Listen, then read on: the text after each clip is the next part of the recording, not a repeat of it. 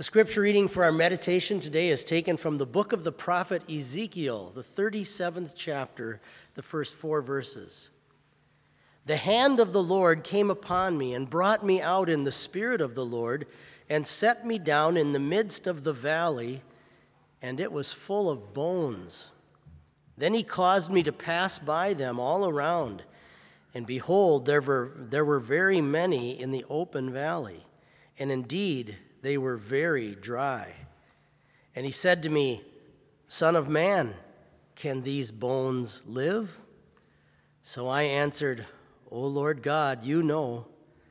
Again he said to me, Prophesy to these bones and say to them, O dry bones, hear the word of the Lord. These are your words, Heavenly Father. They are your truth. We pray that you would strengthen our faith through them. Amen. Be seated. This is such a strange incident recorded for us in the Bible, that God takes this prophet Ezekiel out into this valley, and it's full of bones, almost like a battlefield where people have died hundreds of years earlier, and there's just dry bones scattered throughout the floor of this valley. And God is doing this to teach Ezekiel and all of us a lesson about our condition as well as the power that he has put into his word that can create faith in people's hearts. And so this incident is there to teach the prophet something very special about his role as a prophet. And it also teaches us about our roles as hearers as well. So let's just look at a few interesting things from the verses here. We're told that it was a valley full of dry bones. The Hebrew here, the Hebrew language is known as being a very picturesque language. And it really describes this dryness. You couldn't get a more vivid depiction of the condition of a human being's heart before God. Not only to be dead, but to be not even just dry, but very dry bones, okay? Very dry bones. Indeed, it says they were very dry. And in other words, you got to think in terms of having had all absolute life sucked out of it. Now, that's a picture that God is giving me and you about our spiritual condition before him on our own. That's the condition that humanity is in. And God is using this valley of these dry, scattered bones that are very dry in order to teach us this about ourselves. Sometimes that's hard for us to hear. I've had people talk to me who maybe have an alcoholic in their family, and they want to convince them that they're an alcoholic, but the person is completely living in denial of it. And because of their condition, they are in the worst possible position to be able to evaluate their actual condition.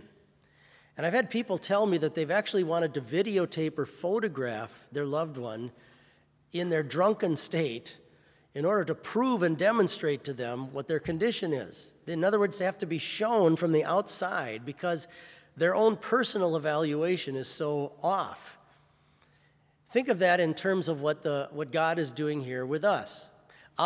Because of the sin that permeates each one of our hearts and minds, the spiritual death that is naturally in us is something we can't understand. Human beings, when they evaluate themselves, think that they have something to offer God.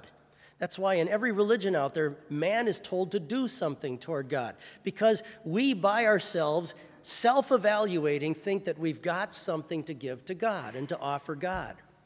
But when God speaks to us in his word, when he videotapes our condition and actually shows it to us, he says there's nothing there. There is nothing but very dry death in all of us. And that is really hard for us to hear. And many people want to live in denial of that condition that all of us have because of the fall into sin. In order to emphasize it to the prophet Ezekiel, God even says to him, can these bones live? Do you think it's possible for all these dry, dead bones out here that, by the way, are very dry, for them to actually have life in them? he wants to make it clear to the prophet and all of us that the work that's going to come of making them alive has nothing to do with the bones. The work that has to do with making you and me spiritually alive before God has nothing to do with us, but it's worked in us by his grace. So God says to the prophet, he gives him this command, prophesy to these bones and say to them, let's imagine preaching to this valley of bones. O dry bones, hear the word of the Lord.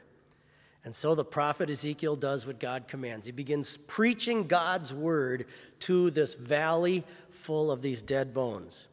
And this is now the turning point in the story, if you keep reading this chapter. Suddenly, the bones begin collecting together and connecting to each other. Suddenly, there are tendons that begin getting attached to them, and muscles start to develop on the bones, and skin starts to cover them. And they're still lying then like dead bodies all over this valley. And then God gives this command. He says to Ezekiel, prophesy to the wind, come and breathe into these slain so that they may live. And again, he preaches and proclaims the word of God. And sure enough, we're told breath entered them, and they stand up on their feet. Just think what this looked like. It's amazing. They stand up on their feet, we're told, a vast army. Now, God is trying to demonstrate the power that he alone has, and that he alone then puts into his word, where it is preached and proclaimed and put into people's hearts. Later on, God says through Ezekiel about the spiritual life in us. He says, I will put my spirit in you and you will live.